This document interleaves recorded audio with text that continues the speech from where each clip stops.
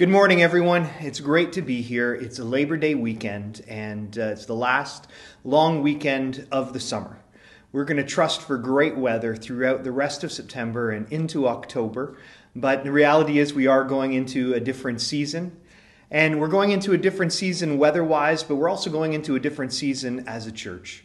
You know, it's that time of year. I always say in Canada, it's like, we have New Year's that happens in January, but it's almost like everything resets in September with people going back to school and summer ending and just the rhythms of life change.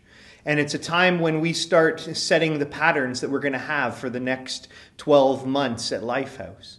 And so this morning, I want to talk a little bit about that. We'll be sharing a bit from the Word today, and I want to encourage you from the Word, and also just want to be able to let you know what's going to be happening over the next while. And so we started this theme of discipleship as a church, back in the first half of 2020.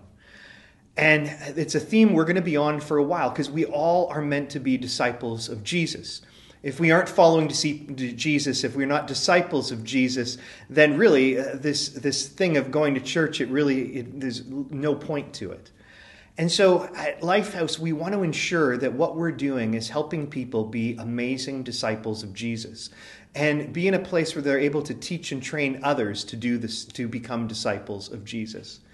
And so as we start this fall season, as this new season for us as a church, we're continuing on the theme of discipleship. We're actually going to go deeper with it. And so I want to start off with a scripture from Colossians. And I'm going to be reading from Colossians chapter 2, starting at verse 6. And here it says, "So then, just as you've received Jesus Christ as Lord, continue to live your lives in him, rooted and built up in him, strengthened in the faith as you were taught, and overflowing with thankfulness. See to it that no one takes you captive through hollow and deceptive philosophy, which depends on human tradition and the elemental spiritual forces of this world, rather than on Christ. For in Christ all the fullness of the deity lives in bodily form, and in Christ you've been brought to fullness. He is the head over every power and authority." So I like to say that Christianity is actually quite simple. It's not overly complicated. And actually, Christ's message from the time that he was on the earth to what we see recorded in the scriptures is that one of simplicity, one where Jesus reigns, where he is the king, he's the head of the church, where through his death and resurrection, he set us free from the chains of sin and death, and we are put right with God the Father because of what Jesus the Son did for each and every one of us. We have the Holy Spirit, God the Holy Spirit, dwelling in us. In parts of Scripture, it talks about having the fullness of Christ in us. We have that in us through the Holy Spirit that is in us and with us. And it's incredible because for each and every one of us, we not only have a king, we don't have a king who's just out there, a God who's distant. We have a king who comes and dwells within us. And all the power of God, the power that raised Christ Jesus from the dead, is available to each and every one of us so that we can live the godly life that we're called to live. When I preached a few weeks ago, I read from 2 Peter 1. And again, 2 Peter 1 verses 1 to 11 were scriptures given to us last year to the eldership team as something for us to focus on. And it talks about how we have everything we need for a godly life in Jesus Christ. That we have that power in each and every one of us. And this is so important for us as disciples because it's this reality that we don't have to do things on our own. When we are facing a problem, when we're facing a difficulty, when we have something in our life or something outside of our life where we don't know what to do and we don't know how to overcome, when we root ourselves in Christ, when we allow his Spirit to flow in and through us, it is more powerful than anything of this world, anything of our old sinful ways. This power of Christ in us is stronger than all of it. Our role as Christians is to learn to surrender to Jesus, to allow him to be the King and Lord of our lives, so that that power can come to its fullness in each and every one of us, and that we can live the godly lives, lives that reflect Christ, that we become more and more like Christ, that we live at peace and in joy and in love in every way. It's that power that's in us that comes in and through us to allow us to live that life. I want to encourage you, read Colossians. So read it as a full letter.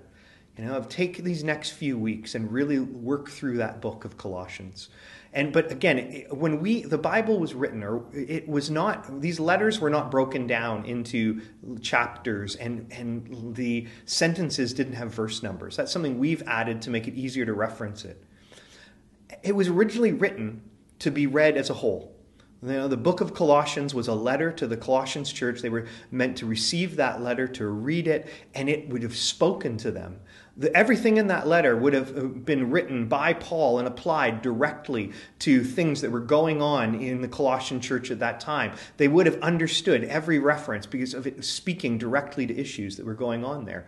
And it was meant to build up and encourage them. It was both building up and encouraging them in who they were in Christ, and as well as standing against any false teaching that might be coming into that church, to warn them against it. Our best defense against false teaching, so we're not taken captive by hollow and philosophies that are based on the elemental spiritual forces of this world rather than on Jesus, is that we would truly understand who Jesus is. That we would grasp just how simple Christianity is, so we don't try to overcomplicate it with all kinds of different things. There's so many different rules and complicated teachings that are out there that we can end up falling victim to, and that we end up taking those on, and all they do is actually confuse us. All they do is actually take us away from Christ himself. And it's so important that we don't get led astray by those different philosophies. And I say that because we won't be fruitful. We won't be rooted in him if we're rooting ourselves in some type of human wisdom or human tradition, as opposed to rooting ourselves in Jesus and Jesus Christ alone. And so I just want to encourage you this morning that Jesus is enough for you. That in him, what he's done for you is powerful, that sin in your life, the things you may be struggling with, attitudes of your heart and mind, they're not more powerful than Jesus. And so you can invite him into every single one of those situations so that we can live the fruitful, godly lives that each and every one of us are meant to live. Greg preached a great message in our outdoor service a couple of weeks ago. And in that, he talked about the fullness of God within us. And we have the fullness of God in us through the Holy Spirit. We have the Father, the Son, and the Spirit, because they're all connected and we're connected in. Again, John 17 is such a beautiful scripture about our connection with God, about the divine power that's within us. And so I share all this to remind us of who we are. Because as we go into this next season, there's a lot of traditions that we can't rely on.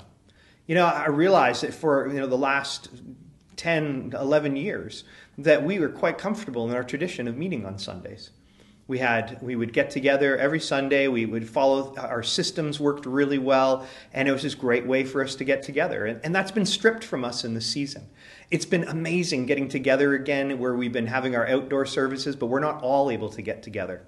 And frankly, it may be a while before we're all able to get together on a big scale like we were able to before.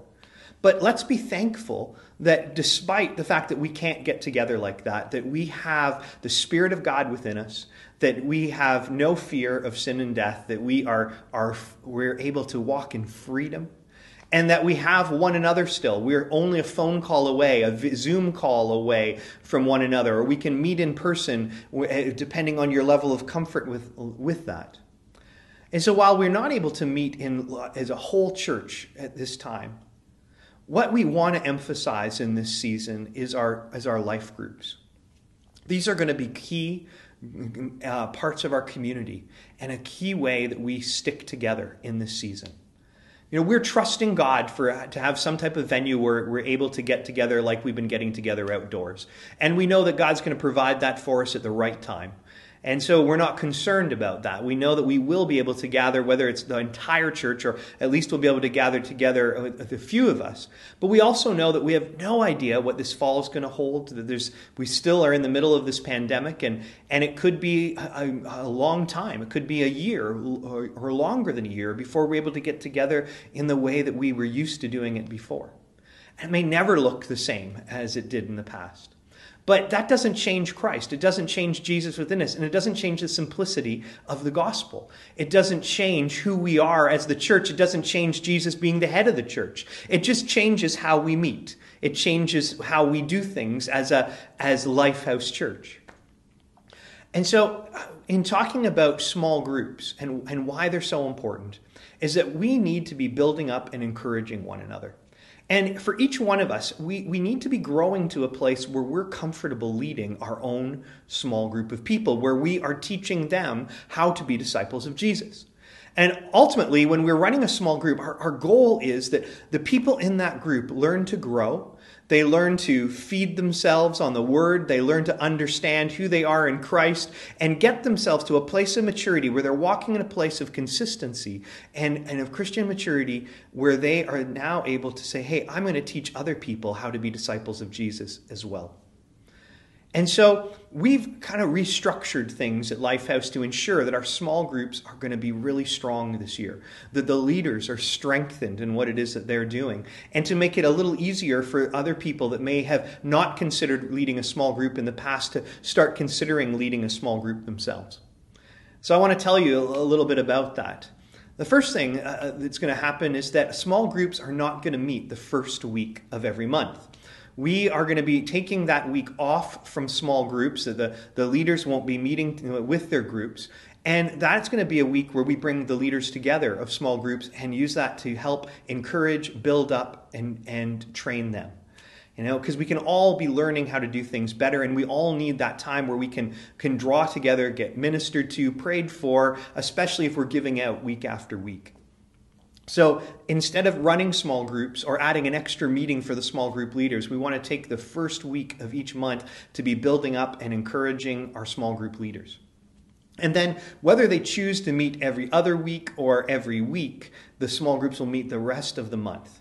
And those leaders will be available to pour into you. Here's another change that's going to be happening with our small groups, is that we're asking you as people participating in small groups that you would go to a group where the leader is someone that you want to learn from. You want to learn from them how you can follow Jesus and how you can grow as a disciple of Jesus. In the past, there's been some difficulties where there's been groups where people are coming, but they're just coming to share their own knowledge or their own opinion of things. They're not looking to grow. And that's not the point of small groups. They're not just social gathering times, or they're not times for us all share our opinions. They're times where we get to grow together in God, and get to grow to a place where we are then in a place where we can say, hey, I want to start gathering other people and helping them become disciples of Jesus as well. And so if you are attending a small group, there's a commitment we're going to be asking of you with that leader of the group. And that is that you're okay with that leader speaking into your life, helping you grow as a disciple of Jesus. And that you're open to that. That if there's areas of your life that need direction or need change, just to line up with Scripture, that you're okay with that leader, that being able to speak into your life and to help identify some of those different issues. This requires us to be open. It requires us to be vulnerable. And so another thing that'll be changing with our small groups is they're not just going to be drop-in places. In order for people to come to a small group, they've got to be invited by someone there, and they need to, when they come, they know they've got to meet with the leaders beforehand and be okay with being led by that leader. So someone might come into a small group by saying, hey, contacting the office, say, I'm looking for a small group, in which case we'll say, okay, well, these are different small group leaders that we can put you in contact with. Talk to those small group leaders, and from there, take the next steps. Or maybe you are attending a small group leader and you're like, hey, I've got a friend or someone that I know or someone new to the church that I really think would be great to come to this group. That's amazing. So you can invite them, but talk to the leader of the group first. And because one of the other changes that we're going to be making in our small groups is kind of limiting the size of them. This will change. If there's a couple of people in a small group that are able to help train people as disciples of Jesus, then those groups can be a little bit bigger. But generally, we want to keep the groups at a size that the leader is able to really effectively speak into the lives of the people there, that they have the time to be able to invest. And if that small group is too big, they just won't be able to invest in the people the way that they want to and are going to be encouraged to do. So this may seem like a big change to some of you. It may be not what you're looking for some of you, and I hope it is what each and every one of us is looking for, because we've got to want to grow, and we've got to be okay with being in vulnerable relationships and being in a place where where iron can sharpen iron, as Scripture says, and we can truly be built up and encouraged in our walk with Christ. And so my hope and my desire and my encouragement to you is that if you're in a small group already, that you would really press in to the leader there. And when I say that, in other words, you'd be very willing to have that leader speak into your life and have them help you grow. Now, that leader can't grow for you. In other words, you've got to take responsibility for your own growth. You've got to be willing to spend time with Jesus, to be rooted in Him, to be spending time in Scripture and growing in your knowledge of who God is. Your leader can't do that for you. But what your leader can do is be encouraging you, can, as you're growing, be able to point out things that might be helpful to you in your journey of growth, so that ultimately you grow in your confidence in who you are in Christ and are ready and willing to share that with others and take other people under your wing for you to teach, so that they can grow as well. And really, when you look at Scripture, you see that this is actually the purpose of the church. That we are to help people grow. We're to continually be helping people to grow in who they are in Christ. And so this is a great change. Now, with our groups, some of our groups are going to be meeting in person. Some of them are going to be meeting online. And so, that's going to be up to the leader and the people in the group as to how they structure the groups in that way. And so with that, again, you're going to need to work that out in each group, where the comfort level are of people meeting together. Again, we have no idea what's going to happen in the fall. We trust that things are not going to go back to the way they were, and that really is our prayer. And I believe they won't here in Canada, that we're people that are responsible, and we want to obey our government and allow them to help us ensure that this virus doesn't spread anymore, and so that we still will be able to meet in homes and still will be able to meet in groups, and that's an amazing thing. But if we also have the option of meeting online, and that'll be taking place as well. And so with that, just find a group that is going to be right for you. Now, we've also had a couple of groups that have stopped, where those leaders have moved on and are not leading groups anymore. And that's okay, because we'll have other new group leaders. And so if you are in a group that isn't meeting any longer, or you weren't in a group before, it's just simply identifying some of the leaders that are there and okay, let's seeing if there's the right fit for you and your family to come and be part of that group and to grow. Christianity is not something that can be practiced on its own. There's been in different times where people are hurt, or for many different reasons, where people say, it's all fine, just me and God, that's all that is needed. And we do see examples of that in Scripture, where people have withdrawn for 40 days to the desert, but total isolation from the body is not a good, healthy thing. And so being in these small groups is a place where you are known, where you're taken care of, where you're loved, and where you grow. But that's all part of it. We're not just going there to get information and grow, but it's a community of people praying for one another and caring for one another. We do believe that in trust that in time, as time goes on, we're going to see churches actually, or different sites of Lifehouse that are birthed out of some of these small groups. Now, there's a process for that. There's a whole, if your small group leader starts talking to you about that right away, that is a bit of an alarm bell. But I say it because there will be a process where people are trained and built up, and where as a church we come together and truly believe and feel that this group is to be commissioned into something more. That's not something that's going to be happening quickly. That's something that would be happening as a process, down the line, and it would probably require 2 or 3 groups in an area before they start birthing into something. But again, I don't want to distract with that comment. It just simply want to illustrate the importance of small groups and how it's this wonderful, beautiful model of how church is taken care of and how people are grown and how we reach a city and a region, a province, a country, and the world. All this I bring back to that we have Christ within us. So in those groups, we are going to be drawing Christ out of people, encouraging people to know who they are in God, encouraging people to where needed, confess sin so they can overcome it, where things can come into the light and they can become free once and for all of things that have held them back, where there can be accountability and growth, where there can be joy and celebration, where people truly care about and take care of one another. These small groups at Lifehouse are what we call life groups, are absolutely essential for our growth. And so I want to finish by encouraging you. Please, if you're not in a small group already, then I want you to consider 2 things. One, maybe God's calling you to lead one. And so if you think that, then let's talk to the elders and let's chat about that. It's because maybe that's that season for it. And if you know that's not the season that you're in, and I really want you to be in a small group, to get connected into one of the small groups so that you can be fully growing into who you're meant to be in Christ. Another thing that we're going to be doing this year is the Alpha program, and I'm really excited about that. And so for people that are looking to start a small group, that can be a great way to get one started, to start by running an Alpha for people. Because one of the things we want to see is that the kingdom is growing by new Christians coming into the kingdom, new followers of Jesus, and that we get good at building up and discipling those people. So Alpha is going to be a real critical piece of what we're doing as a community as well. We're starting in September, near the end of September, with our Alpha in person at the Lifehouse Center. We're going to be starting online Alphas as well. And we look forward, I really trust we're going to see a season where we see Alphas starting all the time. There's a church in New York City. I can't remember the name of it. Its leader's name is John Tyson.